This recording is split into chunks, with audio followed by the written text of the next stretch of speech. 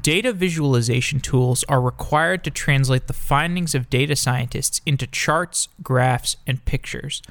Understanding how to utilize these tools and display data is necessary for a data scientist to communicate with people in other domains. In this episode, Srini Kadamati hosts a discussion with Jake VanderPlas about the Python ecosystem for data science and the different attempts at creating a data visualization library. Jake VanderPlas is the Director of Research for Physical Sciences at the University of Washington's eScience Institute, where he also received his PhD in astronomy. In addition to contributing to many Python data science libraries like scikit-learn, SciPy, and NumPy, and Matplotlib, he's written multiple books that have been published by O'Reilly, and he's given many talks on data science tools and techniques. He's also the co-creator of the Altair project, which is a declarative data visualization library for Python. I hope you like this episode.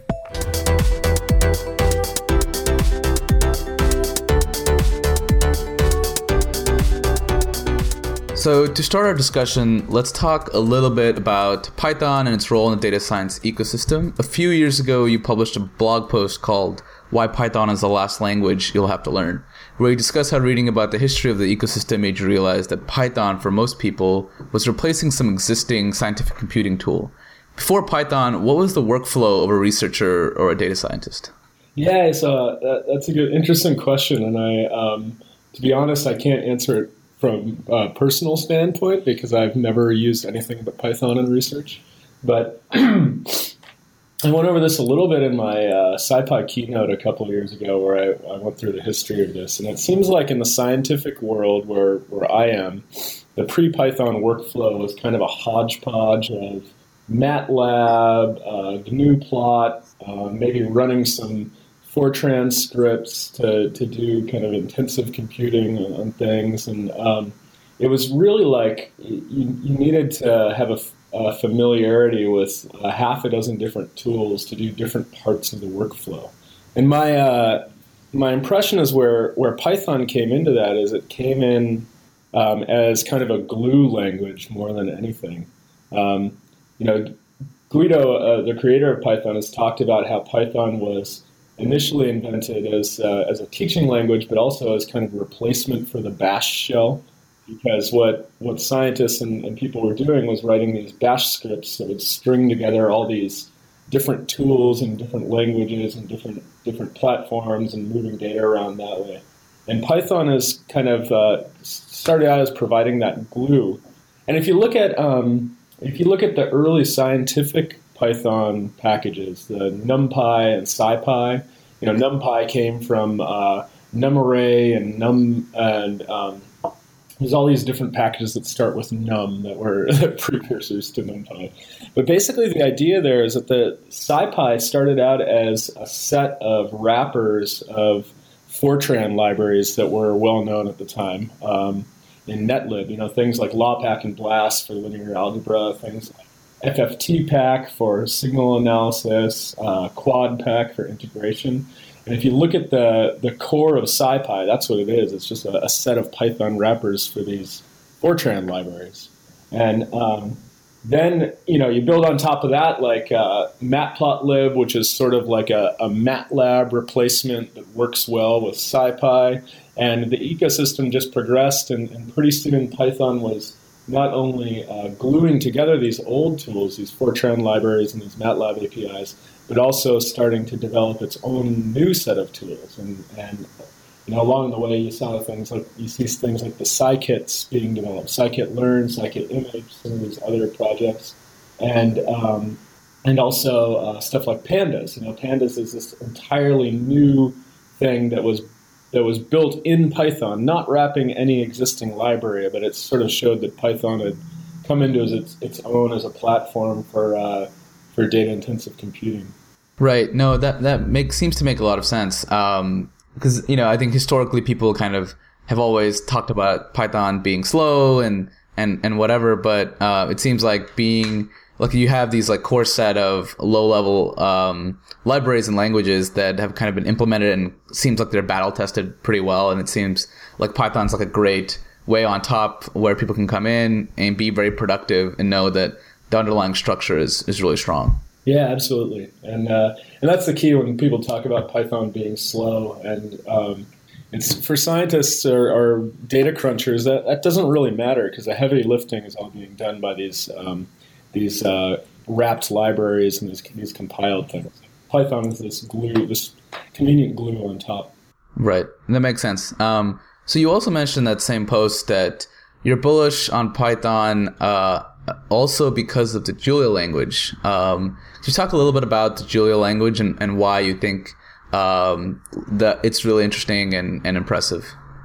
Yeah, so Julia is really cool because it basically tries to create, like if you wanted to create a scientific or numerical computing language from the ground up, knowing what we know today, it tries to do that. And I really, really like the Julia project because the thing it does is it unifies this glue layer and this computing layer.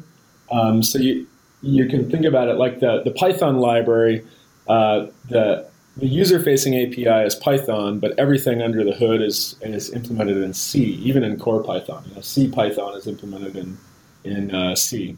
Now there are projects like PyPy that try to change this and stuff. But the nice thing about Julia is that the core fast numeric operations are actually implemented in Julia. So there's not this barrier between the user-facing code and the implementation code. And they've done some really nice things. Like they have a really nicely developed type system that works very well for particularly like high performance numerical computing things. And they have this multiple dispatch model that means that you can basically optimize implementations of functions based on what the inputs are. So best example of this is, let's say you want to do a matrix, solve a system of equations with a matrix. That depending on the type of matrix, you can dispatch to a different underlying implementation. So if you have a dense matrix versus a sparse matrix versus a diagonal matrix, you can specialize those implementations. And then multiple dispatch is, I think, a really, really powerful abstraction for this type of computing. And so I'm pretty excited about Julia in general as a scientific computing platform. So it seems like Julia is very interesting by itself. So what makes Julia compelling for Python? It seems like it's almost trying to replace it in many ways. Yeah, it's trying to replace it in many ways. But one of the interesting things is that Python's strength right now is the diversity of tools in the ecosystem. Whatever field you're in, if you want to do something in Python, someone has probably already written the package for you, and it's probably out there. So Julia doesn't have that, so they need to bootstrap that somehow. And the way that they're bootstrapping that is by creating really seamless ways of interacting with Python from Julia. So it's almost like becoming this super language where you have Julia and Python, and you can think about it as like Julia is wrapping the old Python libraries the same way that Python wraps the old Fortran. So it becomes all part of one massive ecosystem. So I don't think Python's going to be going away anytime soon, even if people start moving to implementing more stuff in Julia. That being said, I do enjoy writing Python a lot more than writing Julia. There's some pieces to it that just don't feel as intuitive to me. But that also could be just familiarity.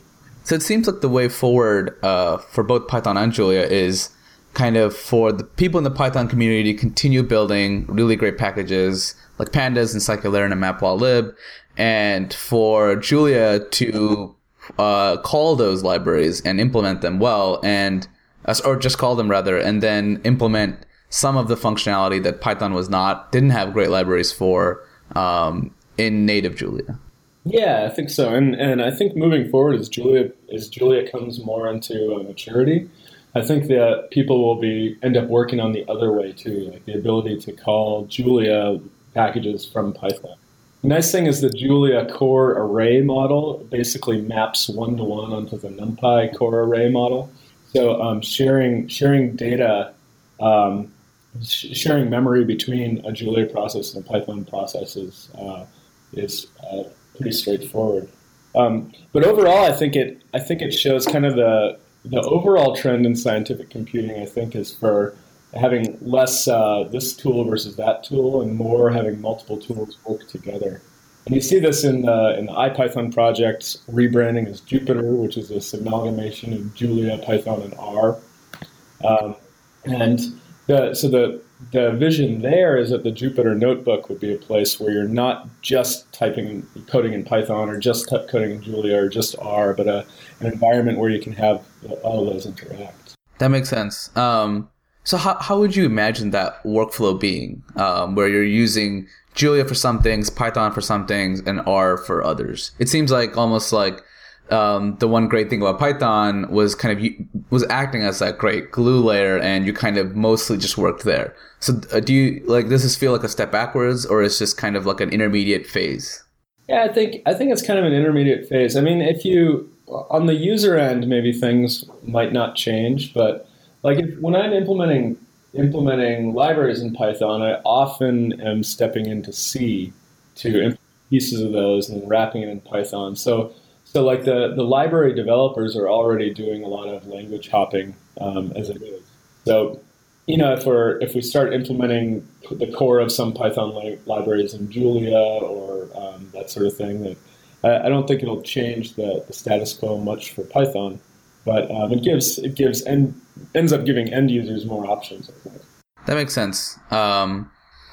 Cool. Let's actually switch gears a little bit and focus on the data visualization. So what, as part of the regular data scientists or researchers workflow, where exactly does data visualization fit in?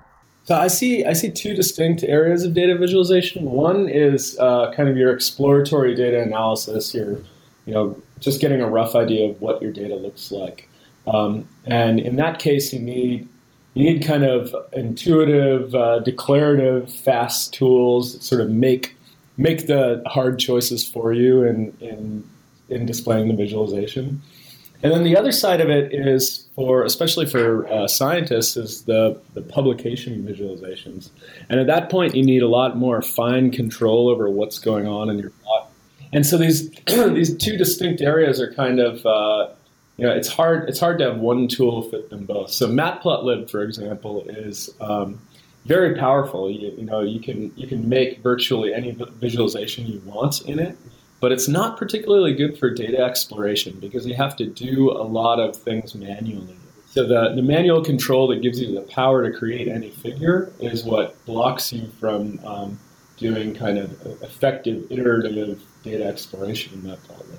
Then you have So those are kind of the two areas of visualization that I see, and do you have something to follow up on that?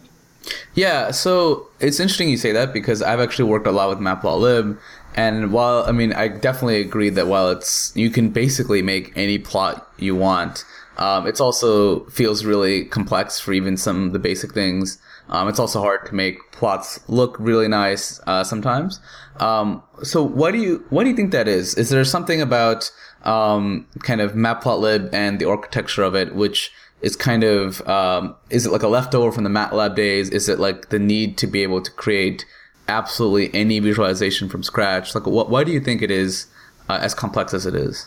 I think it's because it's a procedural plotting language, and it grew out of MATLAB and out of GNU Plot and some of those tools that were around in the 80s and 90s. And so when I say it's procedural, I mean that you're kind of like you're telling the computer exactly what you want to happen. You say, I want to plot these points, and then I want this text on the x-axis and this text on the y-axis. I want these limits on x and these limits on y. And so by the time you've created a labeled scatter plot, you've done a few dozen lines of code, right? So where visualization has moved in the last decade or two, I think, is more towards a declarative approach, where you think about you're not telling the computer exactly how to do something. You're telling the computer what you want the result to be. And a good example of this is the ggplot and ggplot2 in R. This idea of plotting based on a grammar of graphics, where you have a grammar talking about certain operations or visual structures that you want to happen, and basically the computer figures out how to put your data into that. And the nice thing about that is that you can iterate and you can explore data really quickly. And ggplot has a nice feature on top of that the people who built the library in R have put a lot of thought into making the plots beautiful and using good style defaults. And Matplotlib is still sort of mired in MATLAB circa 1999. Although I should say the Matplotlib 2.0 release is coming out soon, and it has the style defaults completely revamped, and it's getting a little bit better. So why do you think there hasn't been like a really popular declarative library in Python? Because it seems like R had one that was pretty compelling, that was pretty popular. Yeah, that's a good question. I think part of it is just the inertia of Matplotlib being the solution for 10 years. Once you have something that everyone knows how to use, and all the code is there, and it's hard to change tools. Now there's been some interesting developments with Matplotlib with kind of APIs being built around it. You have probably the most popular one is the Seaborn library, which is basically a Python library that does some of the. It's not totally declarative, but it allows you to create nice plots, and it builds in some better style choices, and makes a lot of those hard decisions in the background for you, like setting access limits and access labels and things like that. There's another one. Yhat has this ggplot interface to Matplotlib that's pretty interesting too. It sort of takes a lot of the things that people like about R's ggplot and implements them in Python with a Matplotlib backend. So stuff is coming along, and I think I think we're getting there, but it's just it's the inertia of having a decade worth of Matplotlib code and Matplotlib knowledge in everyone's head. So it seems like I've used Seaborn myself, and I'm generally pretty happy with how it's implemented and even the interface for it. I haven't used ggplot, but it seems like both of these libraries could possibly kind of fill the exploratory data visualization aspect of the workflow. Do you think there's what do you think is missing and in those libraries? And do you also see a challenge when you're kind of spending a lot of your time exploring data, and then when you actually want to kind of create something that's publication or presentation ready, don't you think there's kind of some inertia with kind of recoding the whole thing in Matplotlib or another kind of more procedural language? Yeah, absolutely. So I really think the way forward is to have this is something like what Seaborn is doing. You can do these quick, almost declarative visual explorations of data, but then what comes out is a figure object, and that figure is a Matplotlib figure. So then if you want to start tweaking fonts and tweaking axis sizes and things like that, you can take the output of Seaborn and start using all the powerful tools that Matplotlib has to make it look how you want. So I think that's a really nice model. But then you run into problems with that. Like, for example, Matplotlib it's really nice publishing PNGs or PDFs, but if you want anything interactive or online, it doesn't really have an output for that. So I think that in the end, I guess overall what I'd like to see is some really clean API for data exploration that outputs some sort of unit or figure or object that can then be tweaked in a lower level language to produce the kind of publication quality plots we want. And it would be a bonus if it can also output in like something that's interactive for the web. No, that makes sense, and that's actually a great transition point, because I'm curious, how Matplotlib is with working with when creating and working with interactive visualization. It seems like there's some functionality, and it seems like along with Jupyter Notebook, you can also kind of create these widgets. That's something I've definitely done in the past, but it also seems limited in many ways. What do you think are the challenges with creating kind of interactive visualizations in Matplotlib? Yeah, so Matplotlib, the interactions that are built in with Matplotlib are kind of OS system specific things. So, like if you're on a Mac, you have your OS X Windows Manager and Graphics Manager, and Matplotlib knows how to tie into that and let you do things like click and drag and do interactive graphics. But it's operating system specific, and behaviors change a little bit between there and Windows or Linux or whatever graphics backend you decide to use. So Matplotlib has done a phenomenal job trying to abstract away all that system stuff and let you have a single interface to that. But in the end, you're still dependent on a CPU graphics manager, an operating system graphics manager.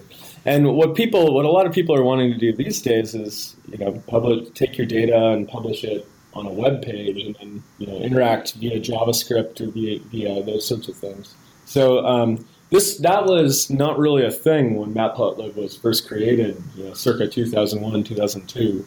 People weren't, there was no D3, and there was, JavaScript was harder to work with back then than it is now.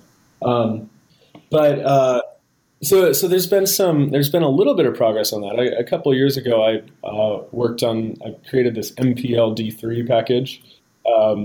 That basically the idea of that is that, the Matplotlib spits out a figure that has all the information about the plot in it, including what the axes are, what the data is, what the mappings between various things. So what MPLD3 does is it crawls the Matplotlib figure, pulls out all the relevant data, and then creates basically an HTML and JavaScript view of the figure.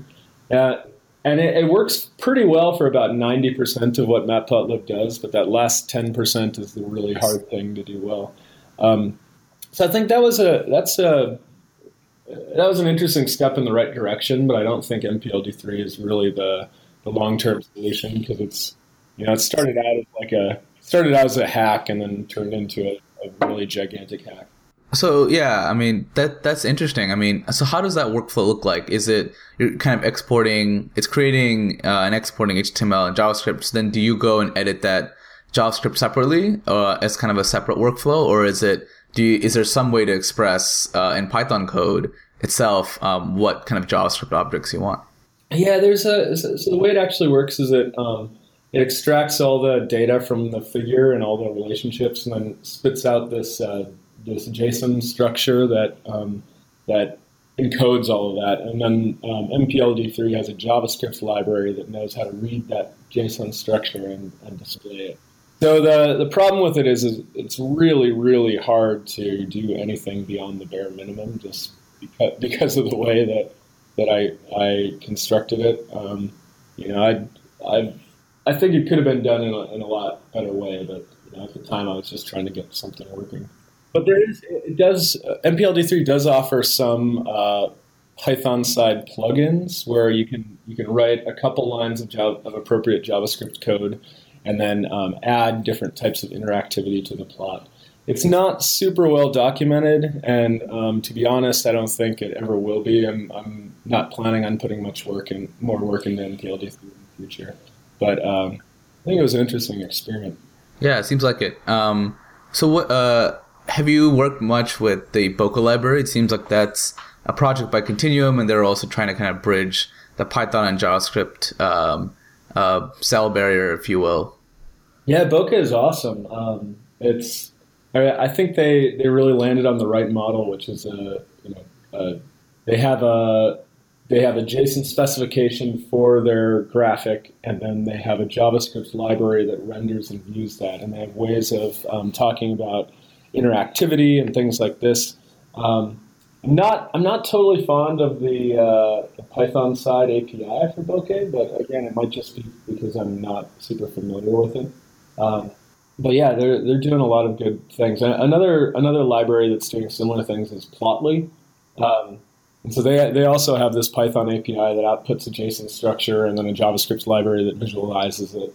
And they have ways to put interactions in there and to talk about various things. So Plotly is an interesting one too.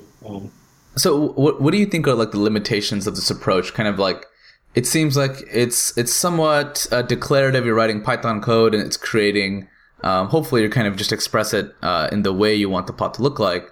And because, it's in Python and you're not really kind of writing the JavaScript code. But how does, what do you think are the limitations of it? Like, do you think you can actually create really rich interactive visualizations? Or is it more about taking a plot you create in Python and then converting a JavaScript and then having a general set of kind of interactivity, zooming and panning that anyone can use? You mean for MPLD3 or for these?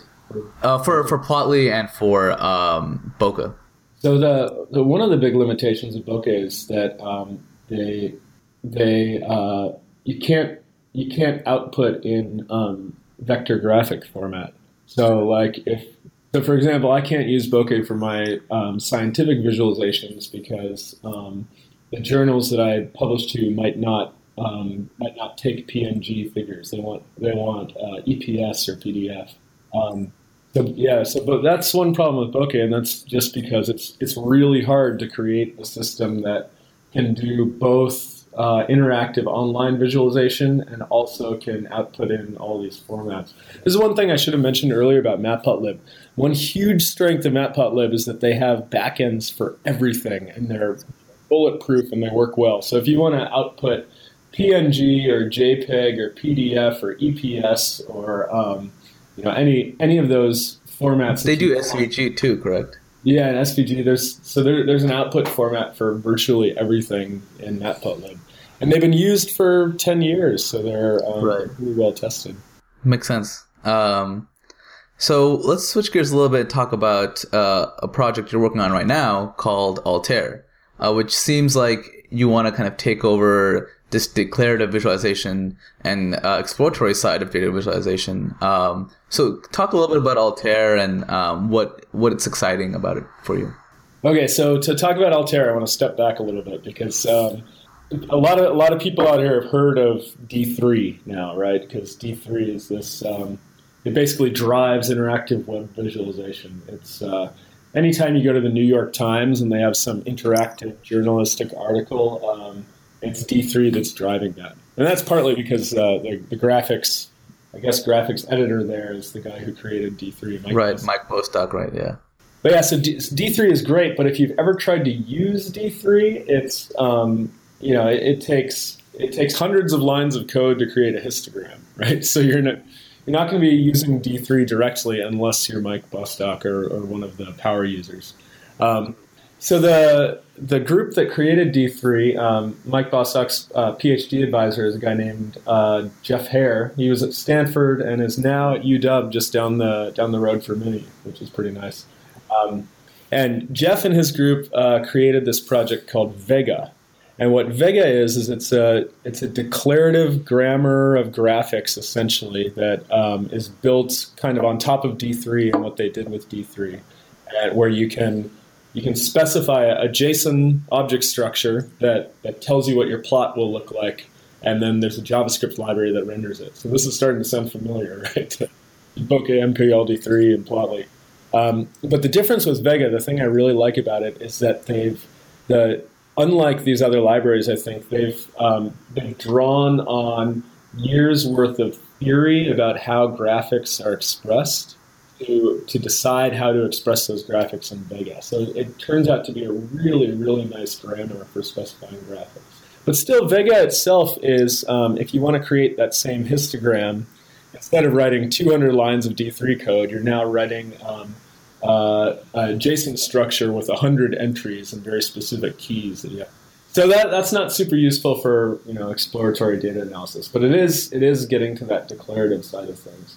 So then once Vega was mature, they said, we need something that's a little lighter than this. So we created Vega Lite, right? So if you're keeping track, Vega Lite compiles down to Vega, which compiles down to basically HTML and D3 JavaScript type stuff and visualizes your plot. So Vega Lite doesn't have all the expressivity of Vega. It makes a lot more choices for you, but it allows you now with a data set to create something like a histogram in, say, 6 JSON entries. Right, so that's something that you can start wrapping your mind around as a user doing exploratory data. So this is where Altair was born. So Brian Granger and I took a look at this Vega Lite, and it looks like it's really nice and it's very expressive and very powerful. But I don't want to write raw JSON strings, right? I want to write Python code. So we started to brainstorm about how we might create a Python library that would output this Vega Lite JSON specification. And what we came up with was Altair, and it's gone through a few different iterations. But what it is now is something that I really like this aspect of it. The library, probably 95% of the library itself is auto-generated from the Vega Lite schema.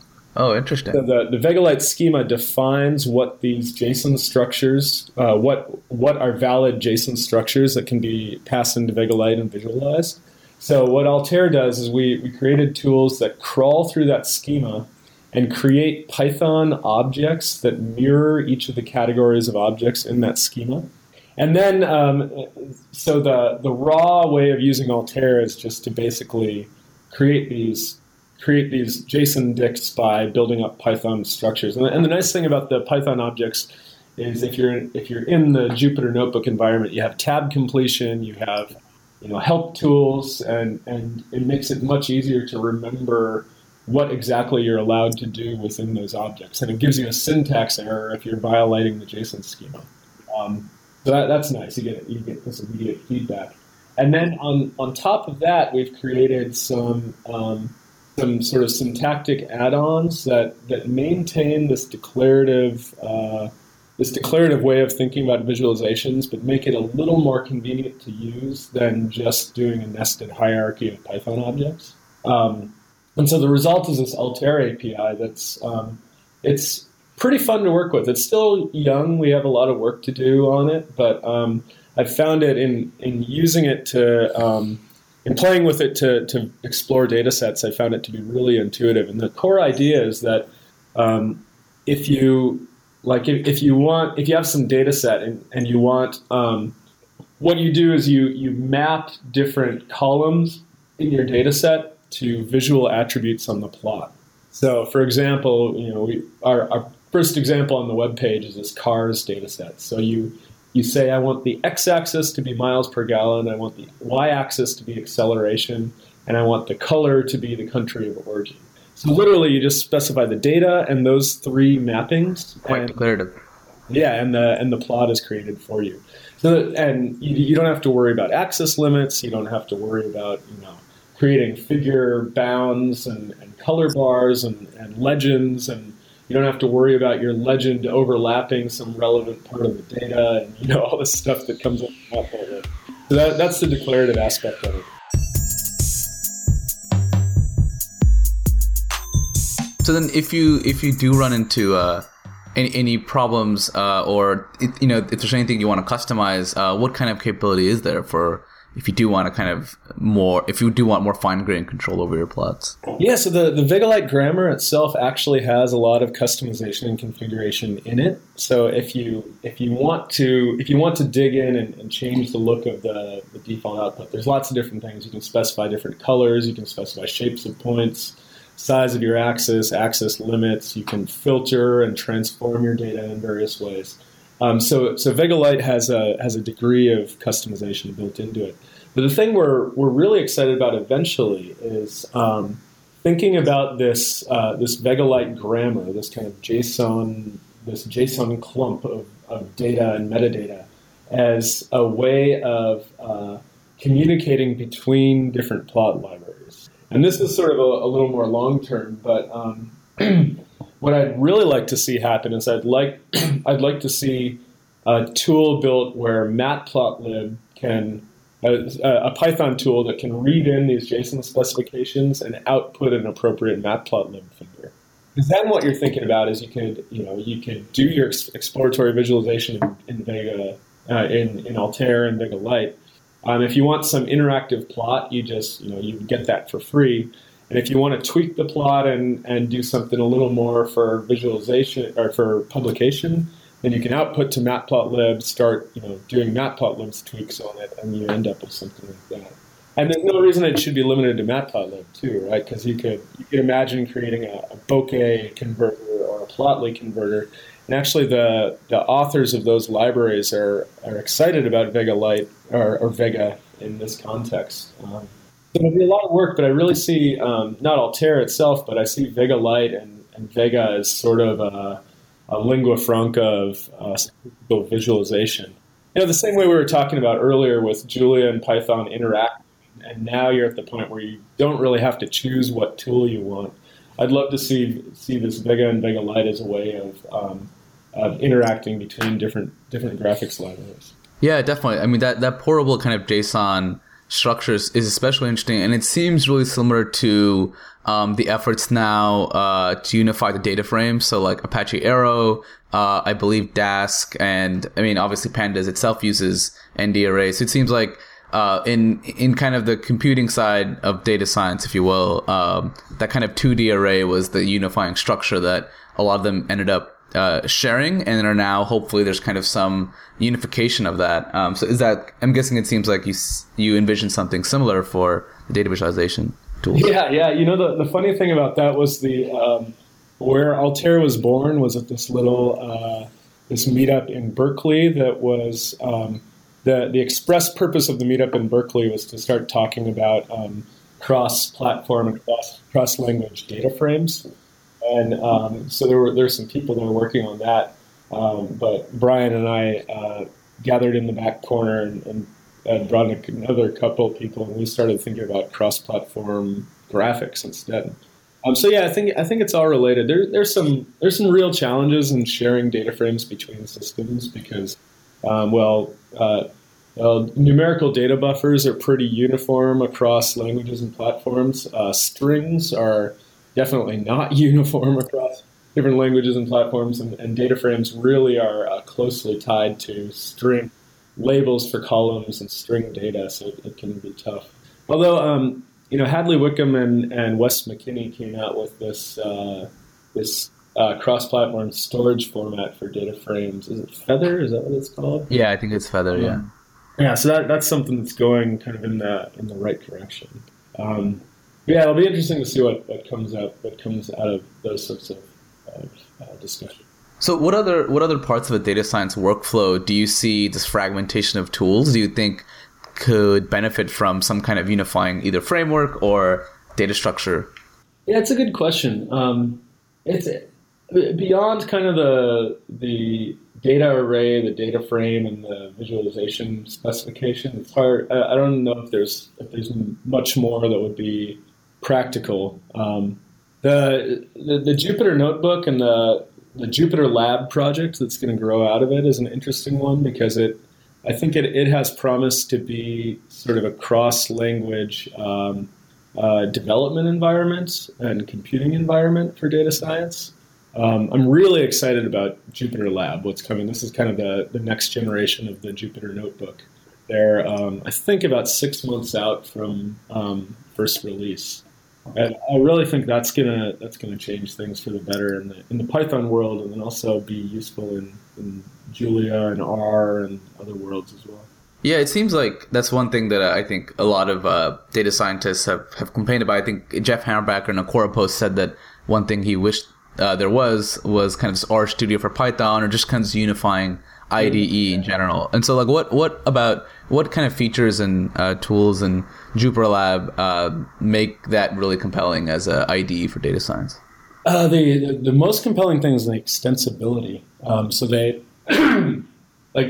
currently right now you have the notebook, which is basically a web front end that has the abstractions to communicate with a kernel. And that kernel can be Python, or it can be R or Julia. People have even done Scala and things like that. So what Jupyter Lab does is it takes that kind of hacked together interface between the web notebook and the backend kernel and makes it more well-defined so that you can start to build different interfaces on top. And so at a kind of somewhat trivial but really interesting example is that, let's say you have a markdown file on your file system. You can point two different web interfaces at that markdown file that sit right next to it, one another. One of them will render it as a editable text document, and the other will render it as a rendered markdown. So, you can sit there and type. And this is something that can be done in a few lines of code to specify the extension. That's really cool. This past summer, when Jupyter Lab was demoed and announced, at one of the hack days, someone from the astronomy community wrote an astronomical image viewer for Jupyter Lab. And it was like, it took a while to figure out exactly what to do, but in the end, it was a few dozen lines of code to create this interactive image viewer for the typical file format that astronomers use. And so I see that sort of thing being really powerful, especially when you can start plugging all these tools together and working with them in one IDE. But the most users, I think, will use Jupyter Lab as like a terminal, a notebook, and a text editor all in one place that are all talking to the same Python kernel and interacting. That's really quite compelling. Interesting. So to kind of start to wrap this up, in this episode we talked about newer languages like Julia. We talked about Python. We talked about visualization libraries. What else is kind of changing in the world of data science that's really exciting for you, that you think in the next few years is going to be huge game changers? So one thing recently that's pretty exciting is the advent of all these open deep learning libraries. Things like TensorFlow and Keras and Theano sort of modifying itself to get into that deep learning or neural net space. I think that's going to be really huge, and I'm seeing more and more on the academic side. I'm seeing more and more people getting into publishing their code, being out in the open, and that's going to be huge if we can continue on that track. Interesting. Yeah, I mean, definitely. I think Vega is a clear example of this, right? Like, that seems like something that came out of academia, but is now kind of being used a lot in industry, especially for these open source libraries. Is that something you want to encourage a lot more of, like collaboration between academia and the data science industry more generally? Yeah. That's I don't know necessarily academia and industry in particular, but I think what I want to encourage, I would say, I want academia to release the tools that it's creating for research. And, if that ends up being something that people in industry want to use, then that's great. If it ends up being a tool that other academics use to push knowledge in their own field, then that's great as well. So, I'm at the eScience Institute at University of Washington. And this is we're in the middle of a 5-year data science initiative where we're thinking about how, what does data science on an academic campus look like? And one of the things we've gelled around is this idea of open access, of reproducibility, of publishing code, of doing research on GitHub or Bitbucket or those other tools that make the research available out there. And I'm pretty optimistic about that because there seems to be a good head of steam developing behind these ideas. Interesting. Well, thanks again for coming on the show, and I really enjoyed this conversation. Yeah, this was fun. Thanks.